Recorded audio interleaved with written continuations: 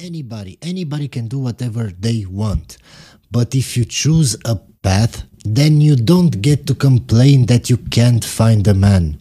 If you focus on your career, then you can't complain about wanting a man, a husband. You can't, because you chose that. You chose your lifestyle. You chose your path in life.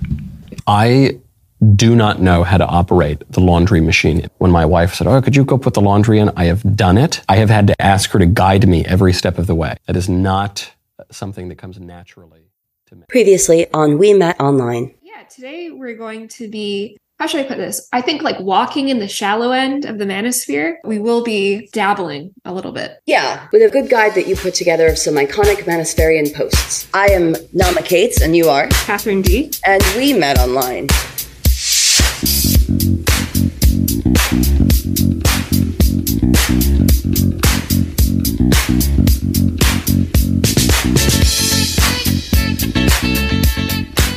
Men are just so confident that like they get it and women don't, and that there's no flexibility for it. I mean, my question is like, how do they explain like Serge Gainsbourg? You know, like it's just, how do they explain countless?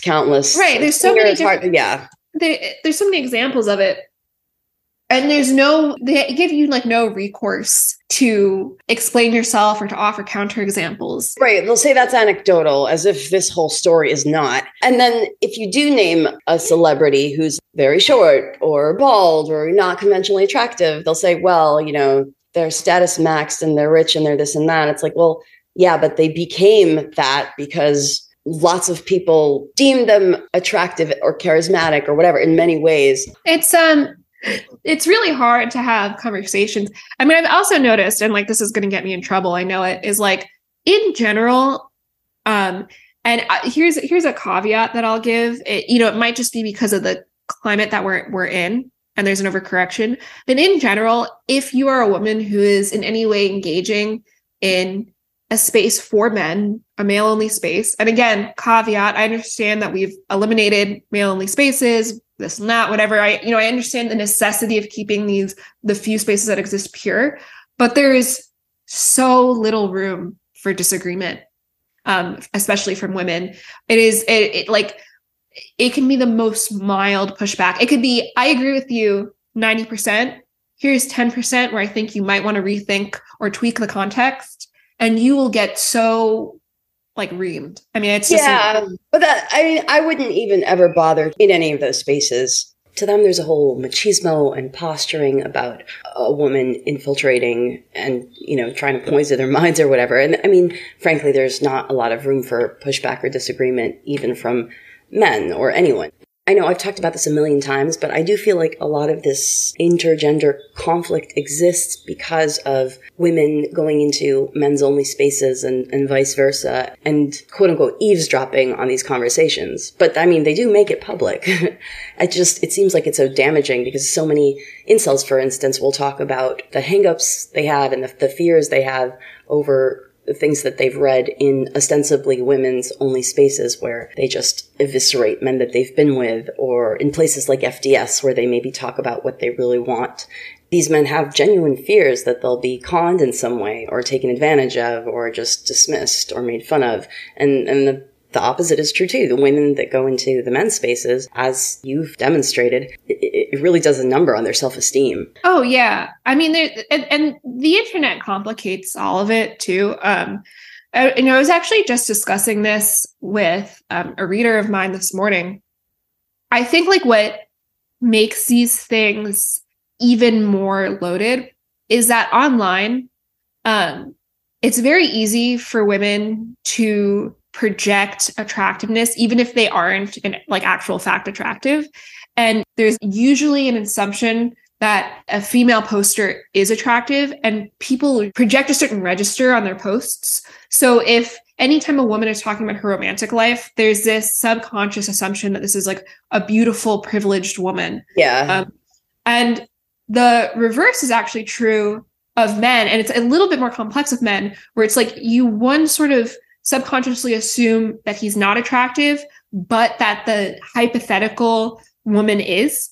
like whatever woman that he's discussing. Can you give me an example of like a post or something that a man would say where that assumption would be? Sure. So, I mean, let's say there's like a hypothetical man on Twitter, for example, and say like many of his posts discuss how he struggles with dating, not necessarily an incel or anything, just a regular guy. And one day he tweets, went on a dinner date with this girl. It didn't turn out great.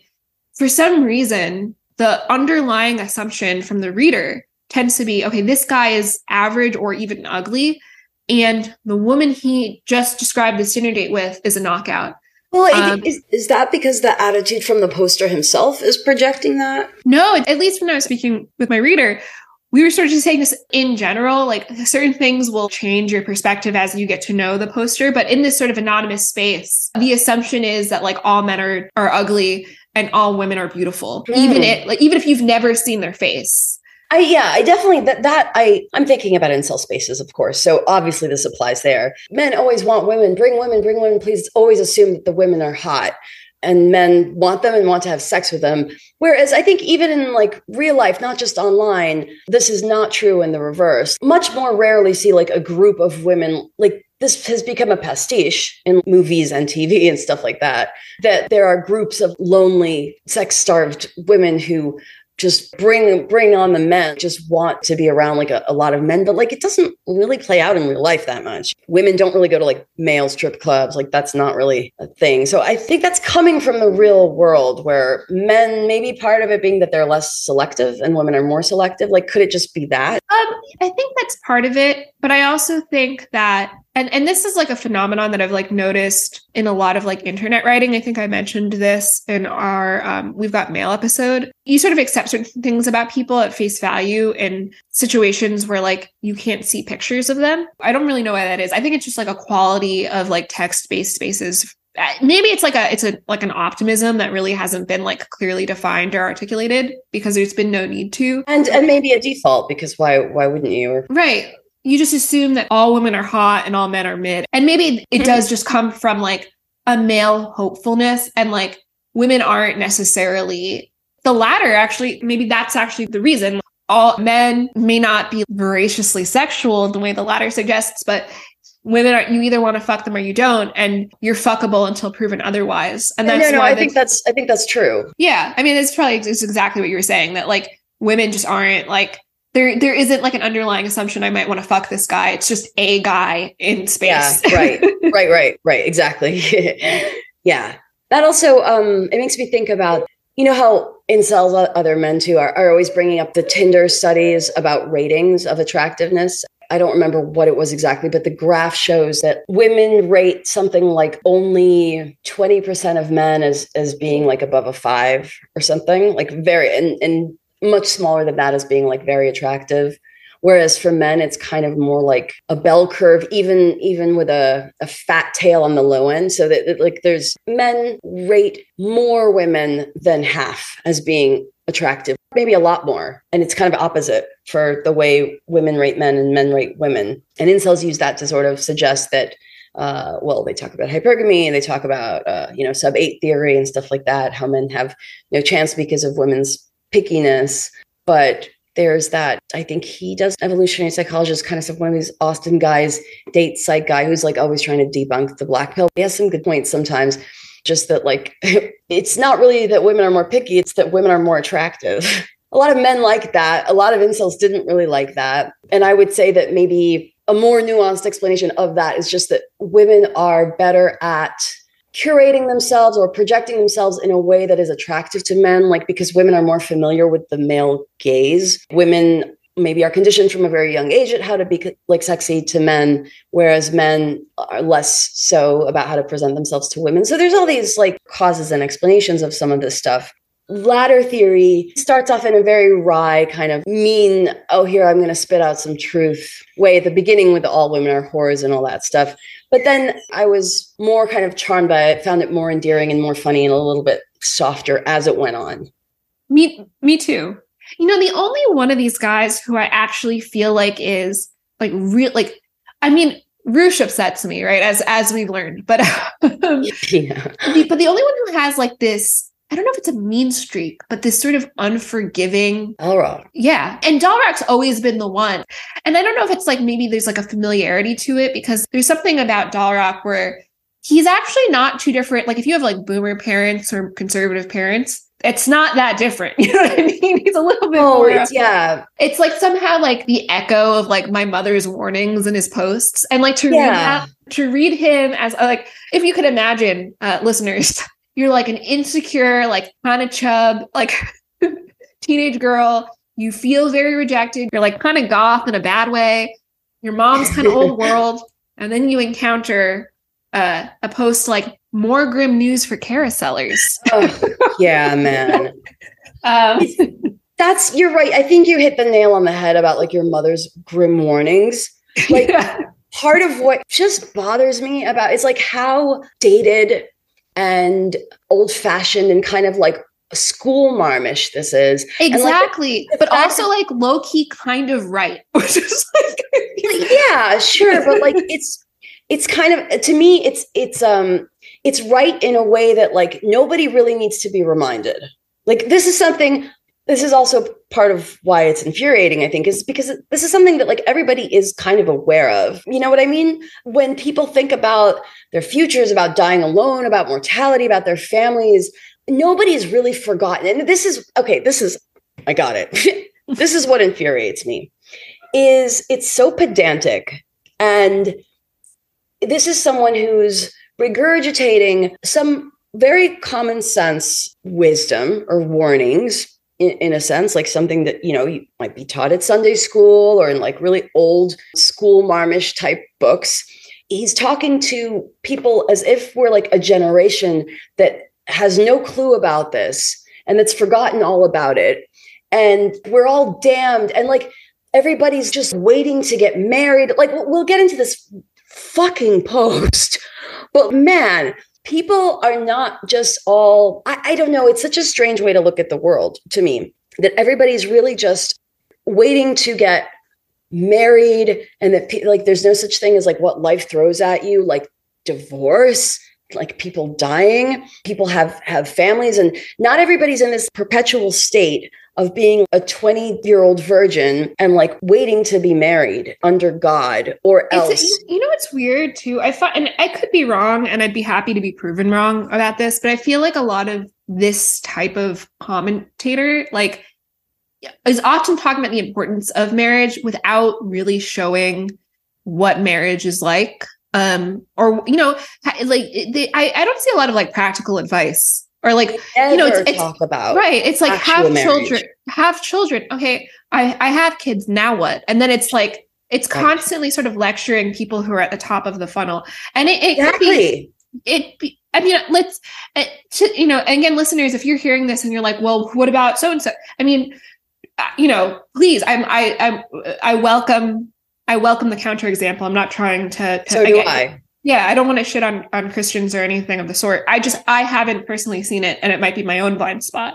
But I'm not considering this shitting on Christians. I'm considering this shitting on Dalrock, on this particular strain of male influencer. Yeah, what I really like about, even if I don't necessarily agree with everything they say, a lot of the female writers in like adjacent spaces that are maybe like slightly more progressive, ironically, like women of thinking about are like reactionary feminists, is that they talk about they start at the top of the funnel, right? But they also are like, okay, now once you're a mother, here's the reality of like, suddenly you have to be embodied in this way that our very disembodied world didn't prepare you for. I mean, and like very specific things that I feel like, okay, great. Cause like they assume that people will follow their advice or life will throw certain things at them. And they offer like, now here's the rest of the world for you. And it's not just like well, you bad modern, you know, your liberal feminism. Right. The problem with a lot of the men that do it is that, you know, they're acting as if like in fairy tales and days of yore, marriage and having children, that's always the end of the fairy tale, right? Unless you're talking about the Disney sequels like Little Mermaid 2, Back Under the Sea or whatever. They end with the marriage and like the child, like that's where the story ends. And that's how a lot of young people, virgins, incels, unmarried people, whatever, see life and see the world as like it's all a quest and an adventure until you reach that point, and then it's over and happily ever after. But like in reality today, when people are living well into their 20s, sometimes even beyond, and having children, and, you know, life in modernity is complicated. No matter how trad you want to be, like, life will come get you. You know, you're not actually in the longhouse as much as you want to be. You're not, because you can't be, because that's not the age we live in. And there's a lot of work for women to do and to have to worry about after they have children, you know, and you have to do it while you also have children, and you have to still keep doing it. So these men don't talk about what marriage is. They don't talk about what it means. They don't talk about like what a long-term relationship is. They don't talk about what having children or parenting is. They just talk about these women who are like putting it off, and they have no sympathy for them. And it just disgusts me as someone who does have a child, a daughter, to realize how much of life these men are overlooking, and to think about like young men reading this and taking it literally and looking up to it. It's like, I'm sorry, but this is the year of our Lord 2023, not 1923. And you can't change that. So what are you going to do? What you're going to do is read this post. Let's give our friend Darak a fair shake. So, yes. So this post is called "More Grim News for Carousellers," and it's from November 24th, 2012. I wonder if that was Thanksgiving. That would be really funny. Can you imagine? Your wife's cooking probably dinner? Was. Ever since my post in June, never marrieds piling up, I've been curious what the data would look like for 2012. The US Census has the data posted, and I've updated the charts. I've also added 2 new charts at the end which show the breakdown by race. As I shared previously, the first 2 charts are time series for white women going back to the last year I have easy access to data for, 1999. Here is the chart for ages 25 to 49. Okay, so percent of US white non-Hispanic women never married by year and age, 25 to 49. And so for the 25 to 29 year age bracket, it's up to 47.5%. For the 30 to 34 year age bracket, it peaks at 25.1%. And all of these are trending upward, right? Not as dramatically as it might seem, but it's, they're all trending upward a little bit. 35 to 39, 15.4%, 40 to 44, 11.3, 45 to 49. He doesn't actually say, but it's lower. It's lower than 10. I left the 20 to 24 age bracket off the chart above because the never married rate for that group has been fairly flat the last 2 years, and it changes the scale of the chart. However, I've created a version of the chart including that age group for your data analysis pleasure. Gee, thanks. It will be a pleasure indeed. I'm going to go look at that right away, aren't you? Here's a zoom looking just at the 30 to 49 age groups. All right, so the age group that goes up the most is 30 to 34 years. So it starts at 17.5, and by 2012, it's 25%. The rest go up like 3%. Right. Yeah. Like something else I want to point out that, like, I talked about Jesse Singal, and we talked about some of the studies that were being done about incels and like all this nonsense. He claims that it goes back to 1999 because that's the last year he had easy access to data for, whatever that means. But like in actuality, these increments, these changes are really pretty small, and you can calibrate this. Like maybe if you went back to 1997, it would take a dip down or something. And that's actually why he did this. So it's just like so easy to manipulate this. And he goes on to analyze such meaningless data. He doesn't, I don't think he says where, he might say somewhere else. He gets some of it from the US Census. It's unclear the full scope. My basic analysis of the data hasn't changed since my previous post, but the additional data reinforces that something very important is happening. More and more women continue to postpone marriage past their late 20s. And those who do so are finding it harder to marry in their 30s. The changes in the later age groups likely dramatically understate the eventual impact of the existing choices because there is a delay before the changes in each age bracket before they fully cascade into the older bracket. Note that the same situation exists between the early and late 30s brackets, which we saw with last year's data, only more pronounced. The late 30s group has been increasing, even though the corresponding values for the same group 5 years earlier were constant. This indicates that marriage rates for women in their mid-30s have been declining over the last 5 years. Dude, you're making all this shit up. I mean, it's also interesting that it's like women postpone. I mean, you know, a data scientist wouldn't say that. I mean, not that he ever purports to be one, but still. The people who read him like as if he is. Sure. At the same time, we see that women in their early 30s now are starting off with significantly lower marriage rates than just a few years ago. Putting this together, more women are ending up in their early 30s having not married, and fewer women are able to marry in their 30s.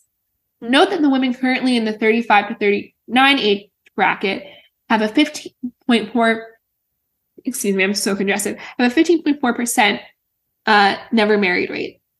When these same women were in the 30 to 34 age bracket 5 years ago, they had a never married rate of 18.5%. However, the women currently in the 30 to 34 age bracket have a much higher never married rate of 25.1%. It seems unlikely that today's early 30s women, starting from this much higher number, will be able to drop down to 15% in 5 years, especially since we know the rate of marriage for that group has dropped considerably. They will probably be lucky to drop down to 20%. However, the cascade doesn't stop there. Today's early 30s women left their late 20s 5 years ago with higher marriage rates, 39.3% never married, than today's late 20s, 47.5% never married. Where this will eventually come... Like, just some of these women are choosing to, delay this, and then the next group of women aren't able to. Like, it's just so, Right, and maybe some of them are lesbians. Maybe some of them are like cognitively disabled. There's like a whole... All of it, like, to drop down as if it's like, where this will eventually come to rest depends on too many variables to try to predict. But at the very least, we know that a significant amount of reduced marriage rates are already loaded into the system. It would take a very strong increase in later marriage rates to merely cause the values for women in their 30s and 40s to level off. As these changes become evident, it is very likely that we will see a power shift in the marriage market as a husband shortage for marriage delayers becomes obvious. The psychology of markets tends to revolve around fear and greed. In the last 40 years, the marriage market has been characterized by greed on the part of the would-be brides and fear on the part of the would-be grooms. This is why women have felt so comfortable making marriage a last priority behind education, career, and casual sex. All right, here's another one. The mythology that women are chasing dick, like... Yes, man. Like... I think what men don't understand is that, like, the proliferation of casual sex doesn't mean that women prefer it or are seeking it. Right. No. It's, it's sort of, the tragedy is a lot of women have casual sex for, practically any reason but carnal desire, right? Yeah, exactly.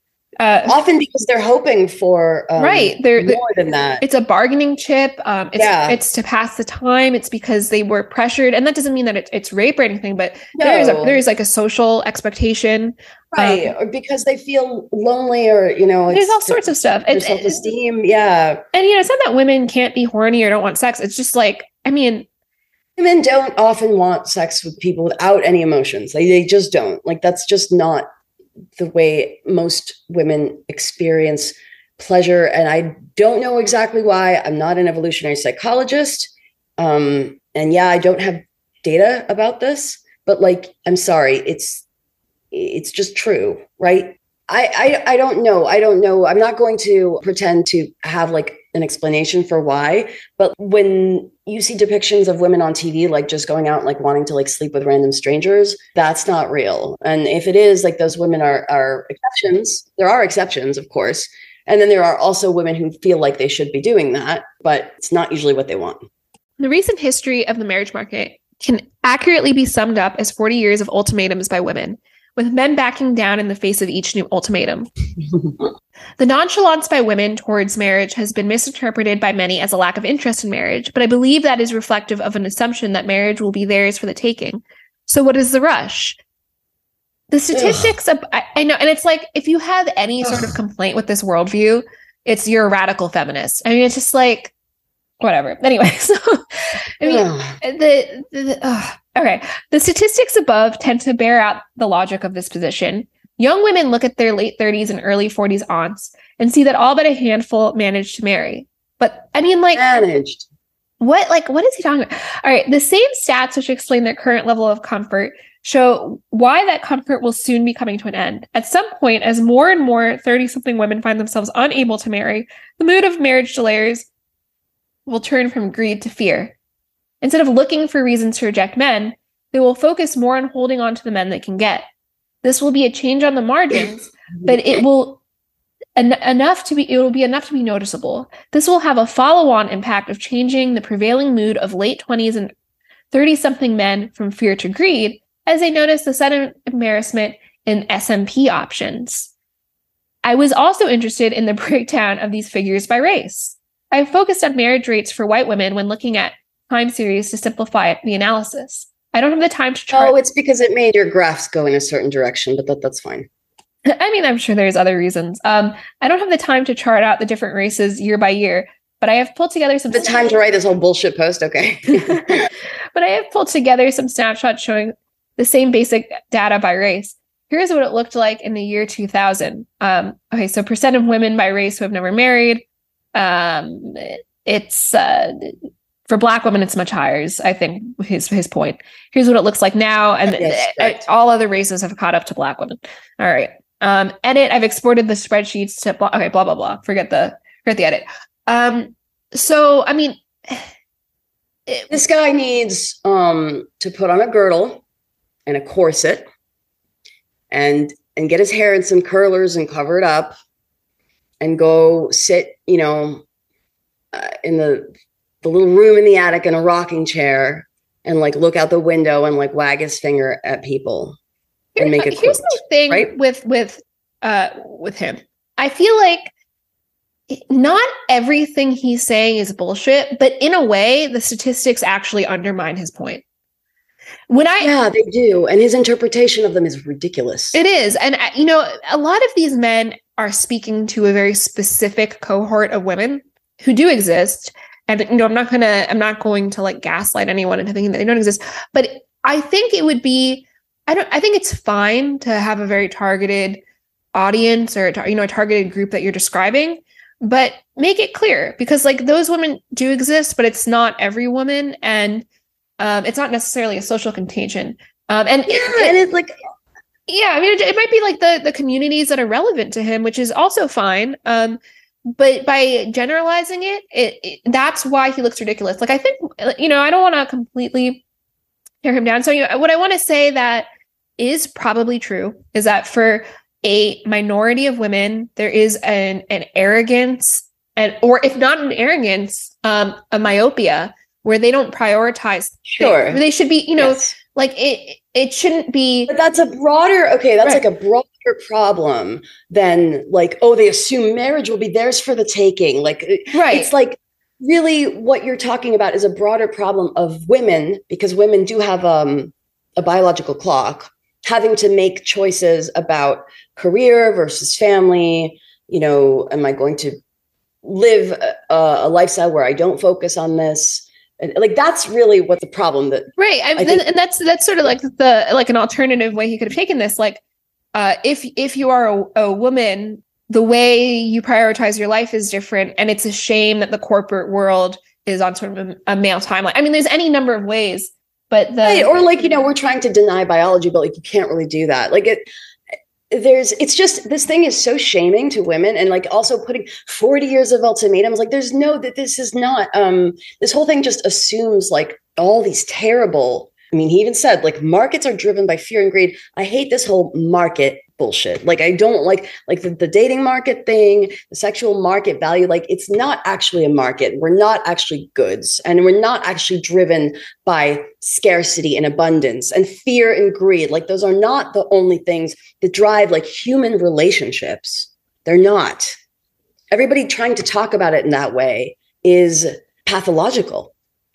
Or too male-brained. I think also an interesting question about this is like, his posts aren't for women.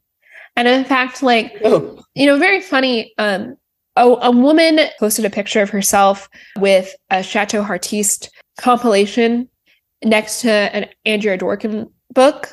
And it was sort of, it was a funny post because she like posted her legs in like a sort of sexual position with these two books, right? And it was sort of a joke. And in response, I jokingly responded, I'm breaking out my Catherine McKinnon and Dalrock.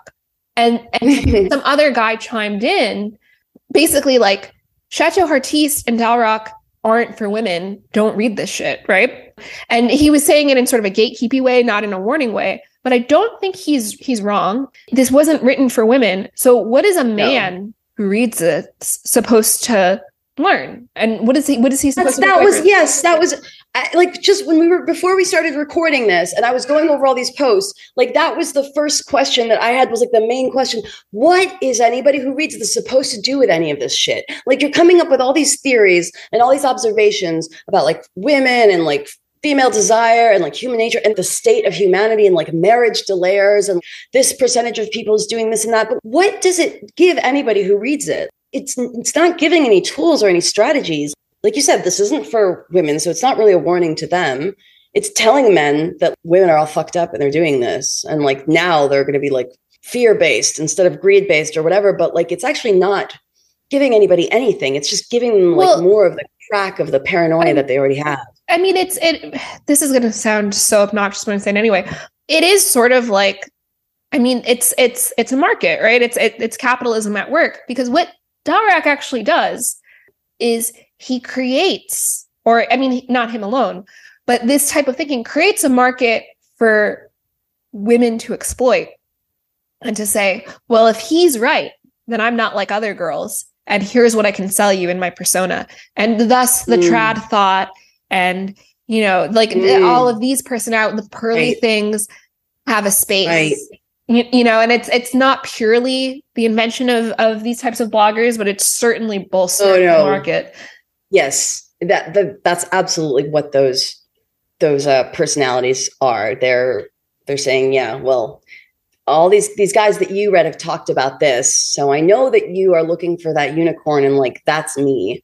And it's just, in that sense, yeah, it is a market. Certainly when it comes to like online personas and what people sell of themselves. But that also happens on an individual level, like when women maybe create a dating profile or whatever, how they want to present themselves to the world, to men, where they'll take cues from this in order to be that thing that is not like the others, not Walt, or whatever. Not all women are like that. Yeah.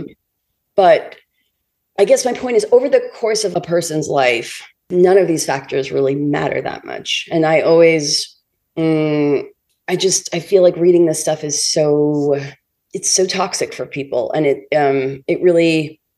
it just feels awful to read. Just for me, it feels awful to read this shit. Just awful. It does. I really can't get over that message that I got that was like, no woman reads Manosphere posts and doesn't come away from it not hating all men. And it's or just not feeling like really kind of bleak and hopeless, and objectified is the wrong word, but dehumanized, sort of dehumanized. Yes. Another place that I find that this is like very salient. You know, I agree. Like generally speaking, that women are misled about the biological realities of pregnancy and the most advantageous times to be pregnant. But the reverse is increasingly true, where like women who are 29 or 30 are fearful that like they are not going to be able to get pregnant. And that's not fair. I mean, your body is different, but that's not even close to true. Right. I mean, that cliff that Dalrock's successors love to talk about is real, but it is not in your late 20s, you know? No, it's in your like early 40s, depending on your genetics. Like it's actually, if you look at the statistics of people who are, and obviously this isn't going to be exact because the number of people trying to have children at age 40 is a lot lower. So you don't have as big of a sample size, but like, even though the percentages go down significantly past 35, we'll say, it's significantly in like a statistical sense, it's still above 50% into women's 40s if they want to have children. And that doesn't mean that that's the healthiest time to have them. There's a lot of reasons it's not, but it's still highly likely. Like women still do need to be on birth control at that age if they're having sex and don't want to have a child. They're still fertile. And if you look at traditional societies where there were very large families, women have children into their 40s just naturally or more. They start and they have the 14 children or whatever they have. It's because they keep going.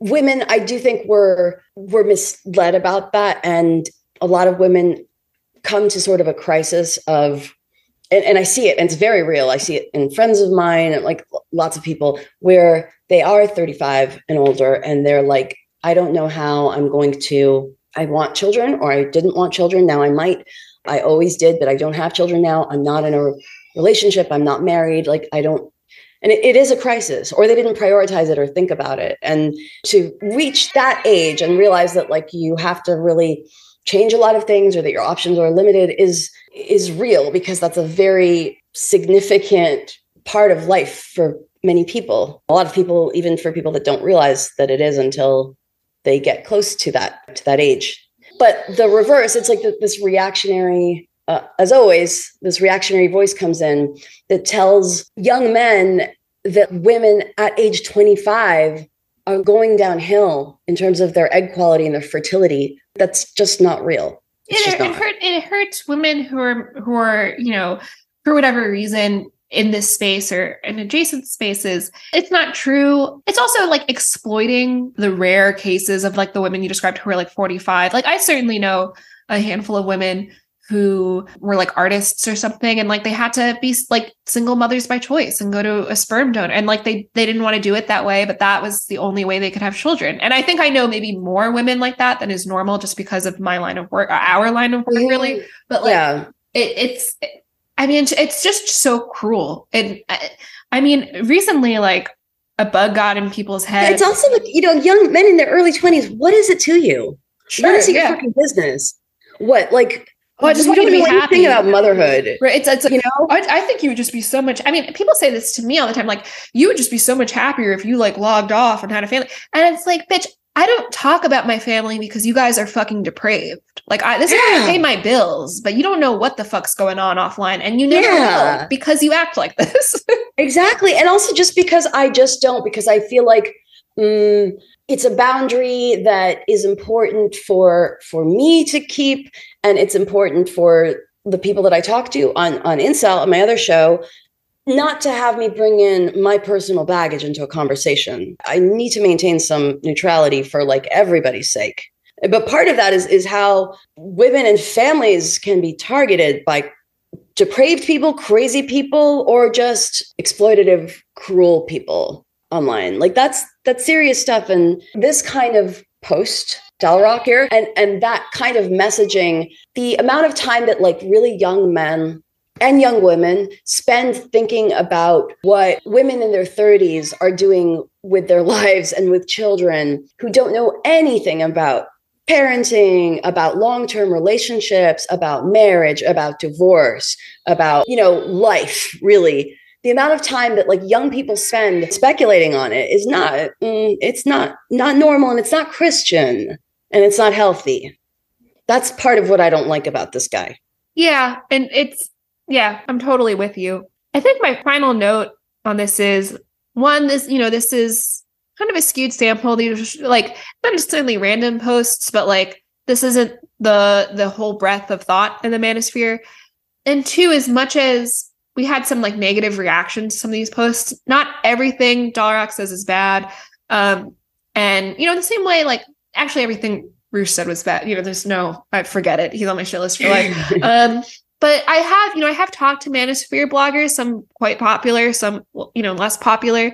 And they're people. I mean, they're all super different. Oh my God. Yeah. I mean, like genuine, like friends of mine, buddies who I think are smart and funny. And I totally get it. I get what they're doing. I get what they think and why they think about it.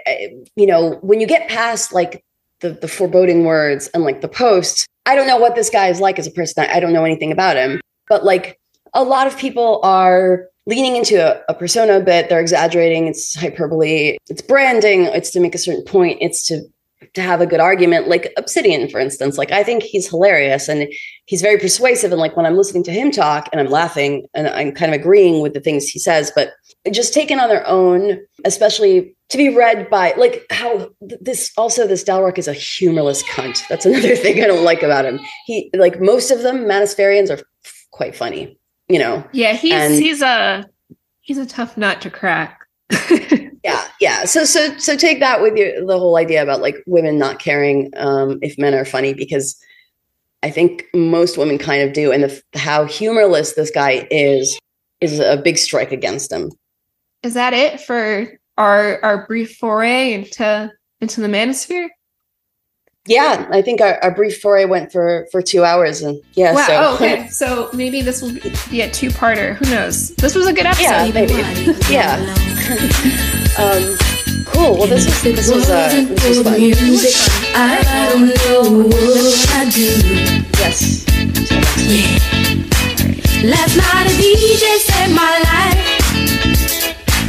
Last night a DJ saved my life from a broken heart. Last night